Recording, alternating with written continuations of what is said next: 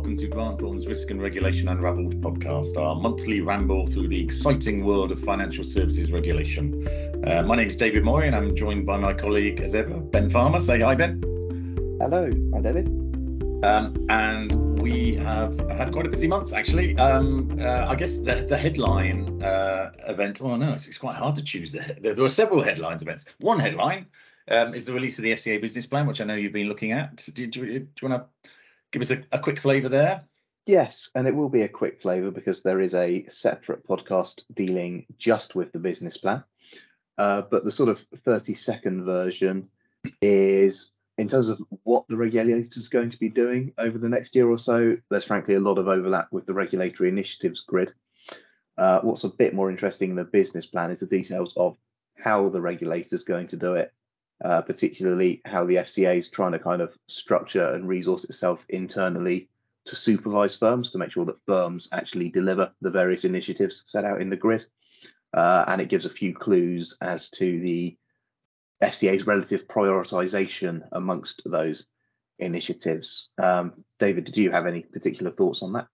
I won't steal the thunder from the other podcast, particularly as we're in it. So it's an excellent podcast. But I think if there was one thing, or maybe one and a half things I would pull out from my read of the business plan, it's in relation to consumer duty. That's not a surprise. It's one of the priorities. It actually uses the phrase repeatedly, consumer duty and cost of living. So it's repackaging somewhat compared to earlier communications that the consumer duty is the FCA's intervention that will support a favourable response to the cost of living crisis. So even though the consumer duty predated the cost of living crisis that we're currently experiencing, it's essentially the tool that the FCA envisages using to steer firms towards facilitating good outcomes for customers in financial difficulties. So that was an interesting spin, if I can use that word. But related to that also, and maybe this is the single most interesting takeaway for me, the plan talks about an immediate day one budget for enforcement in relation to the consumer duty.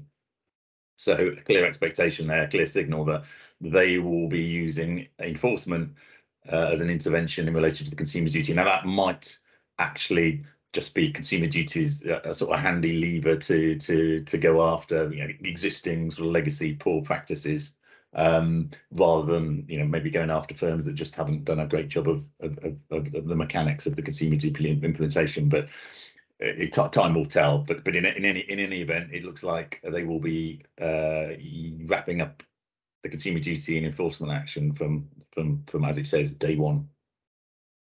Yeah, clearly not much of a grace period on that.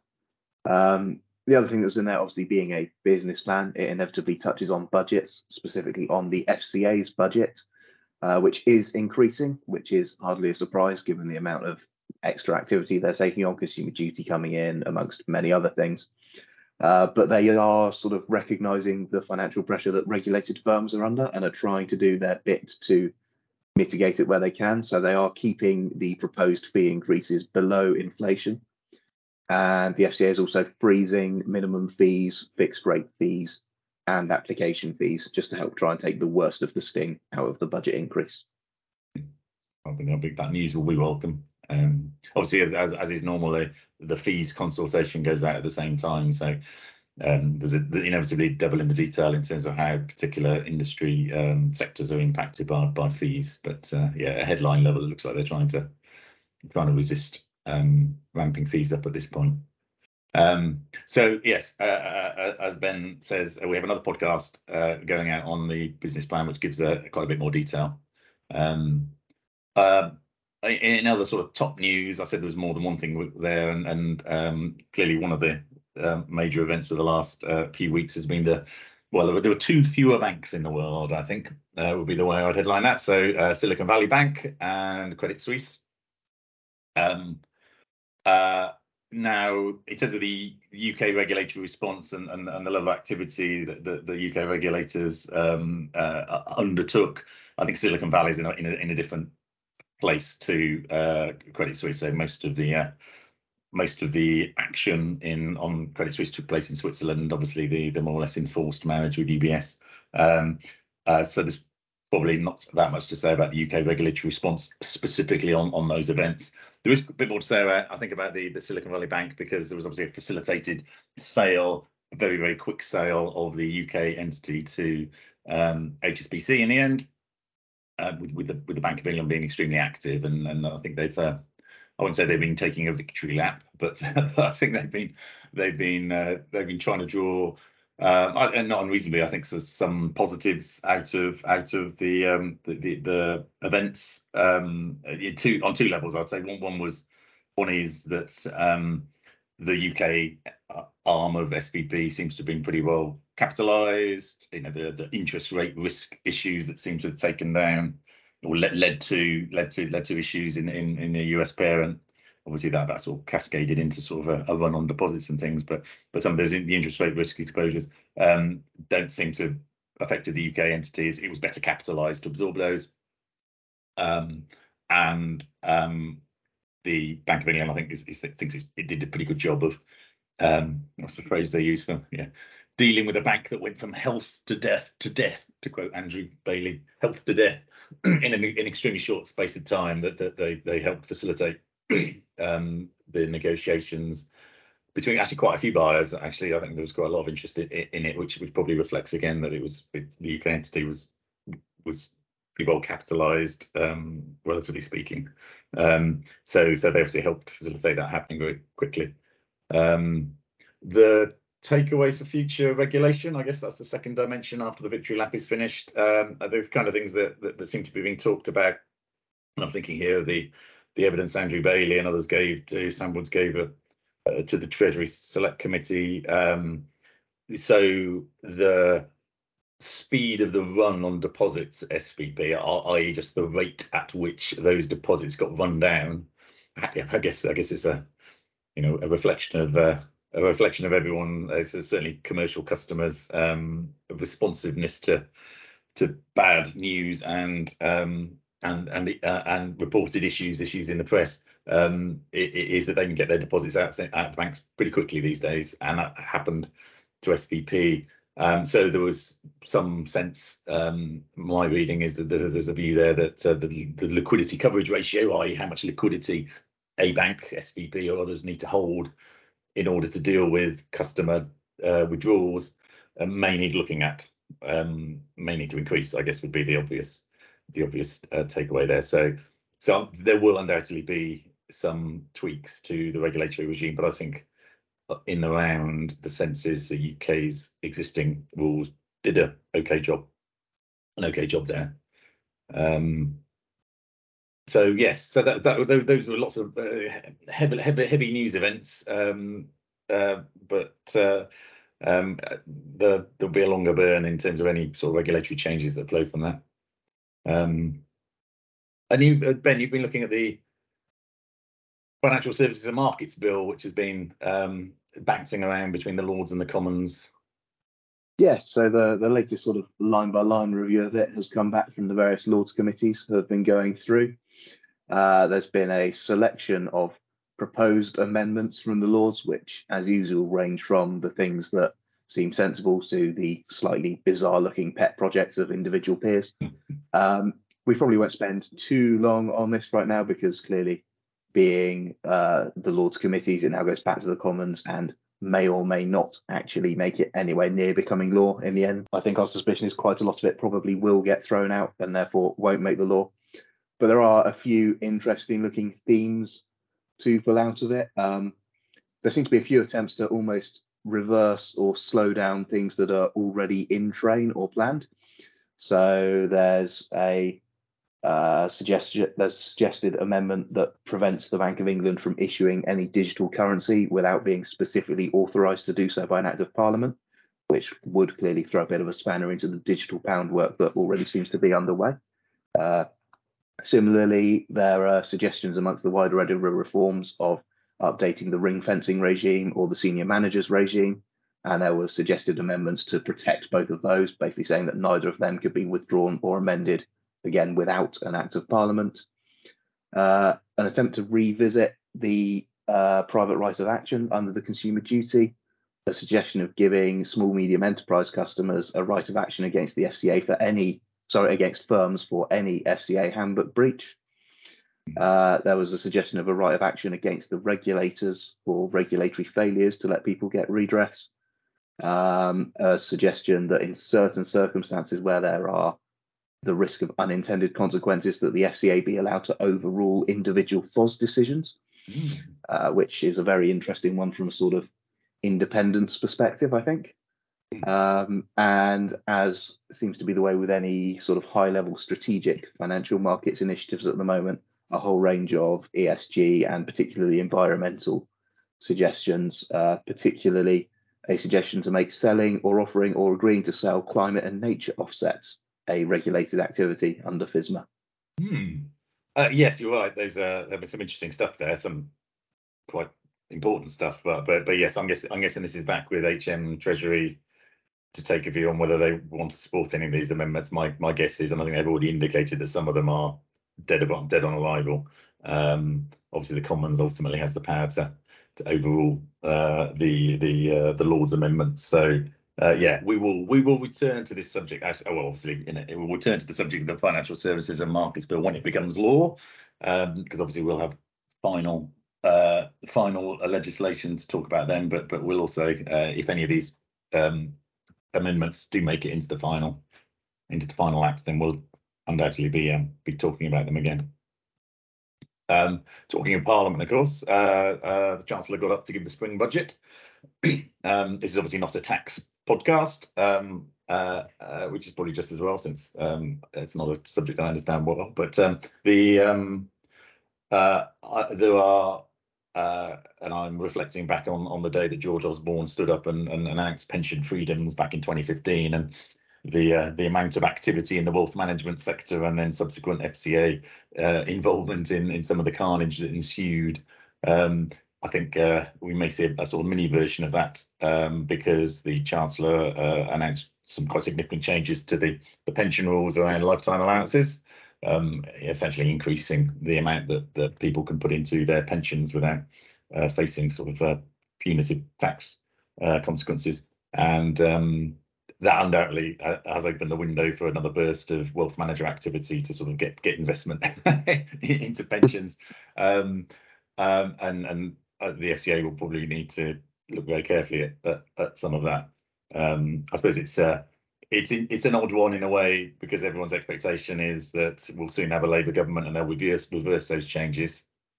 So what we have essentially is this window of opportunity for people to put money into their pension schemes, which will be closed, and that will probably lead to an even greater frenzy of activity than might otherwise be the case. So I'm expecting, therefore, ultimately around the subject of pension investment and investment advice, that the FCA are going to have to take some kind of supervisory action there to make sure the market is behaving itself.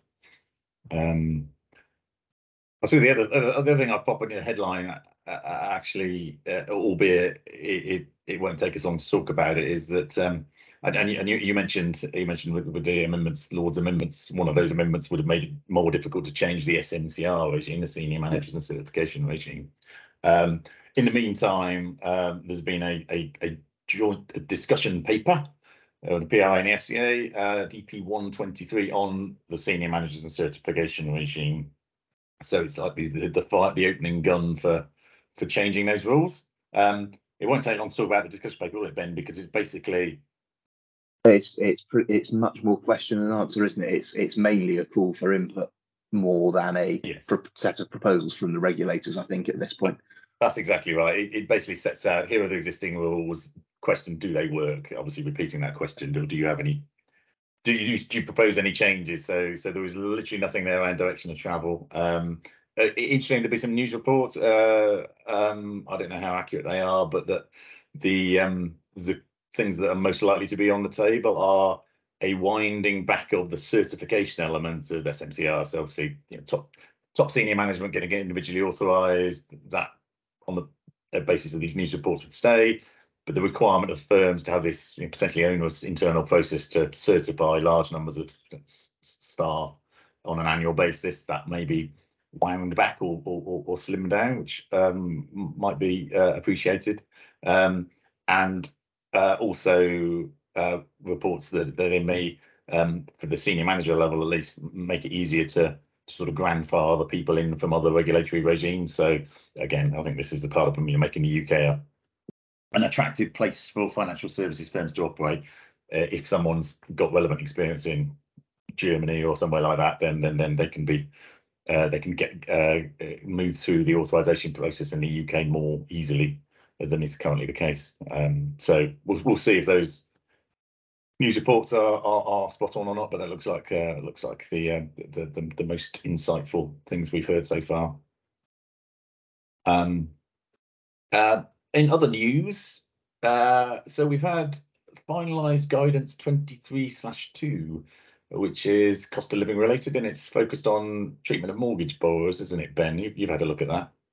Yes, it is. So the FCA, with its continuing focus on the cost of living crisis, has identified clearly a need for finalised guidance in this area, because the FCA had already estimated in June 2022 that there were 200,000 mortgage borrowers behind on their payments at that point.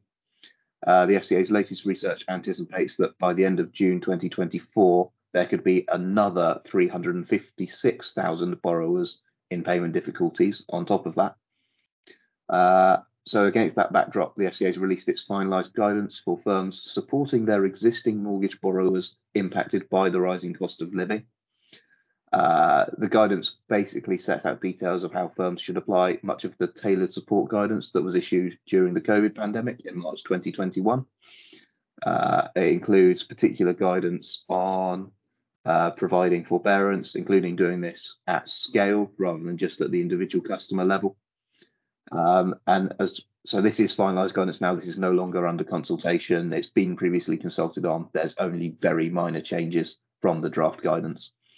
But again, the latest in what is now, I think, becoming a theme of the FCA taking the sort of short-term financial impact of the pandemic guidance that was issued, giving it a bit of a refresh and update to align it to the Consumer Duty and to make it work in a kind of broader financial difficulties context rather than a specific pandemic-related financial difficulties, and then making it become in some way permanent, whether that's in some sectors. We've seen handbook guidance. Here we've got non-handbook finalised guidance and so on.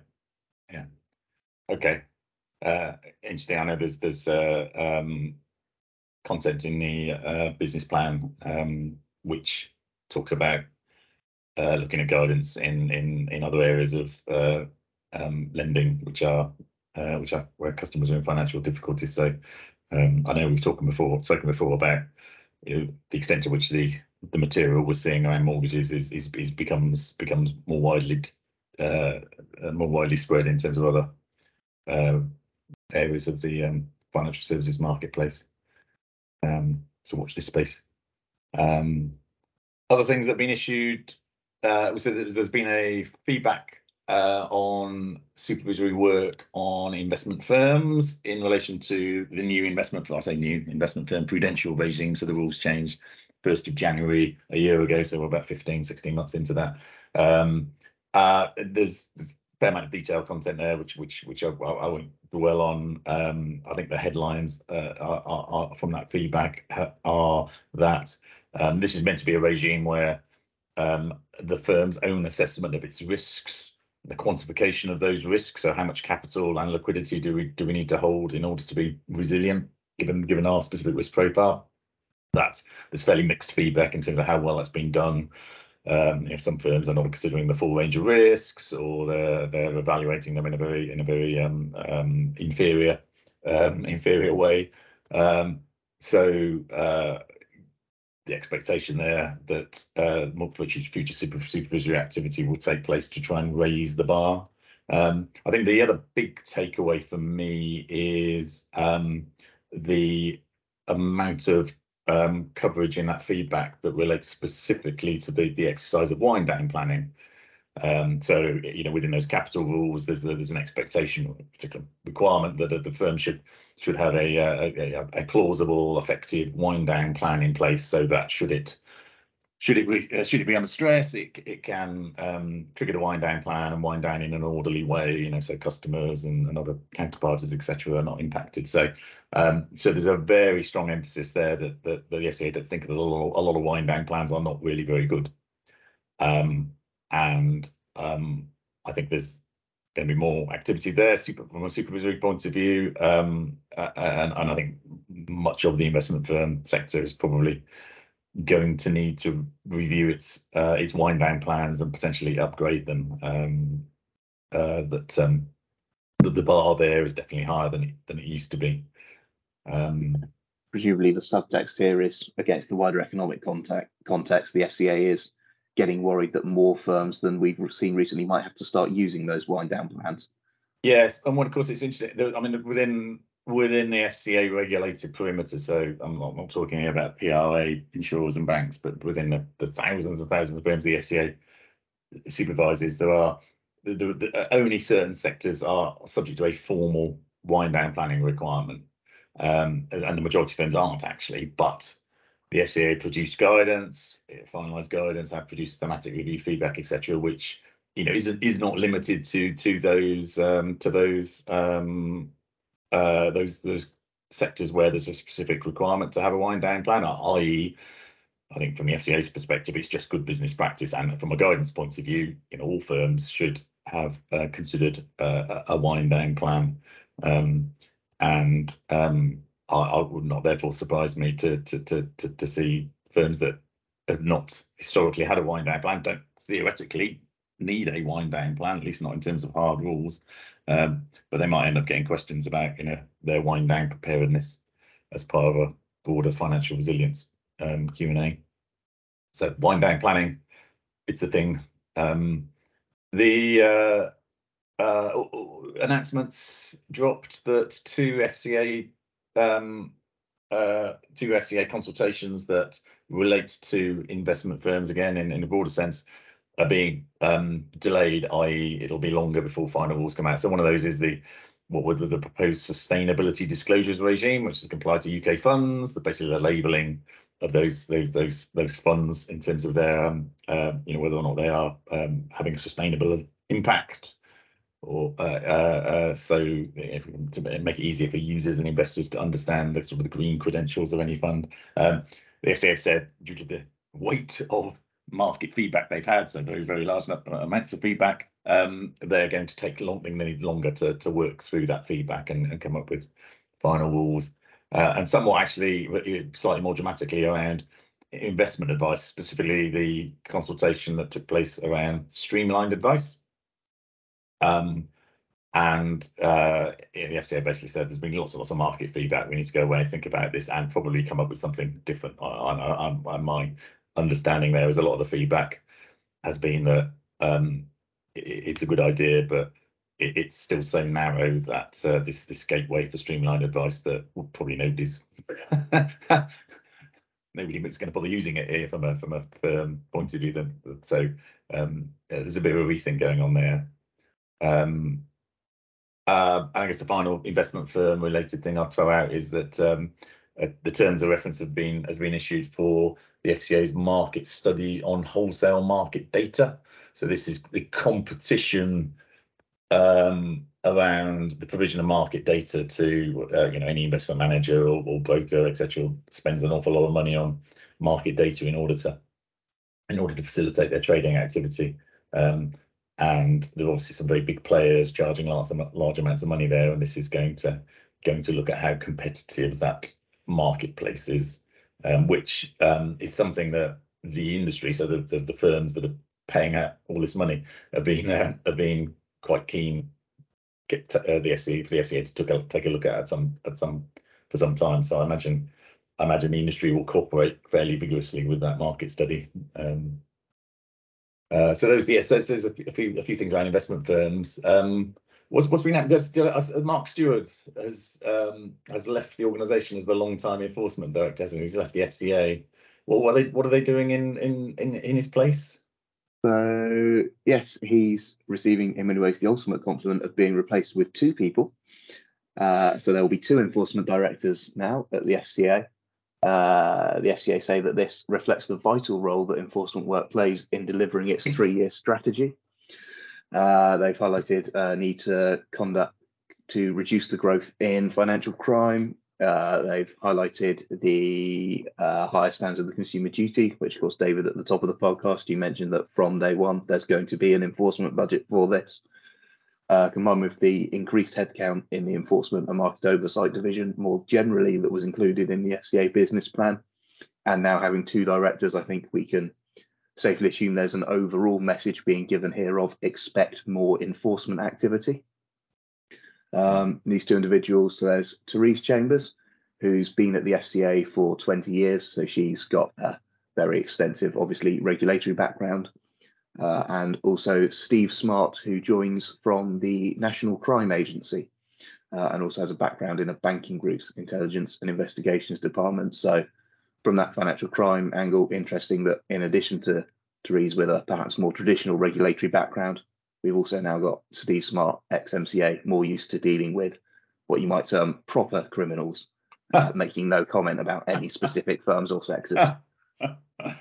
Yes, it does. It's very hard to read this in any other way, particularly as you say with the FCA business plan talking about spending more money on enforcement and financial crime enforcement in particular. That there isn't going to be an uptick in activity there. We've talked a lot about some of the fines over the last year or so. It's been a steady stream, and clearly a lot of those fines relate to things that happened some time ago, because that's how long it takes to get an enforcement case through. But there's I think we can expect more sort of headline grabbing enforcement cases in the future, particularly around financial crime. Okay, I think we're going to wrap it up there. I think we probably all got chocolate to eat, if we haven't already overdosed on that for this Easter. I'd like to thank everyone for joining us, and I look forward to welcoming you back in a month's time. And if you have a few minutes on your hands, then I suggest you also listen to our podcast on the FCA's business plan, which goes into a bit more detail there. But with that, Ben, thank you very much. Thank you. See you next month.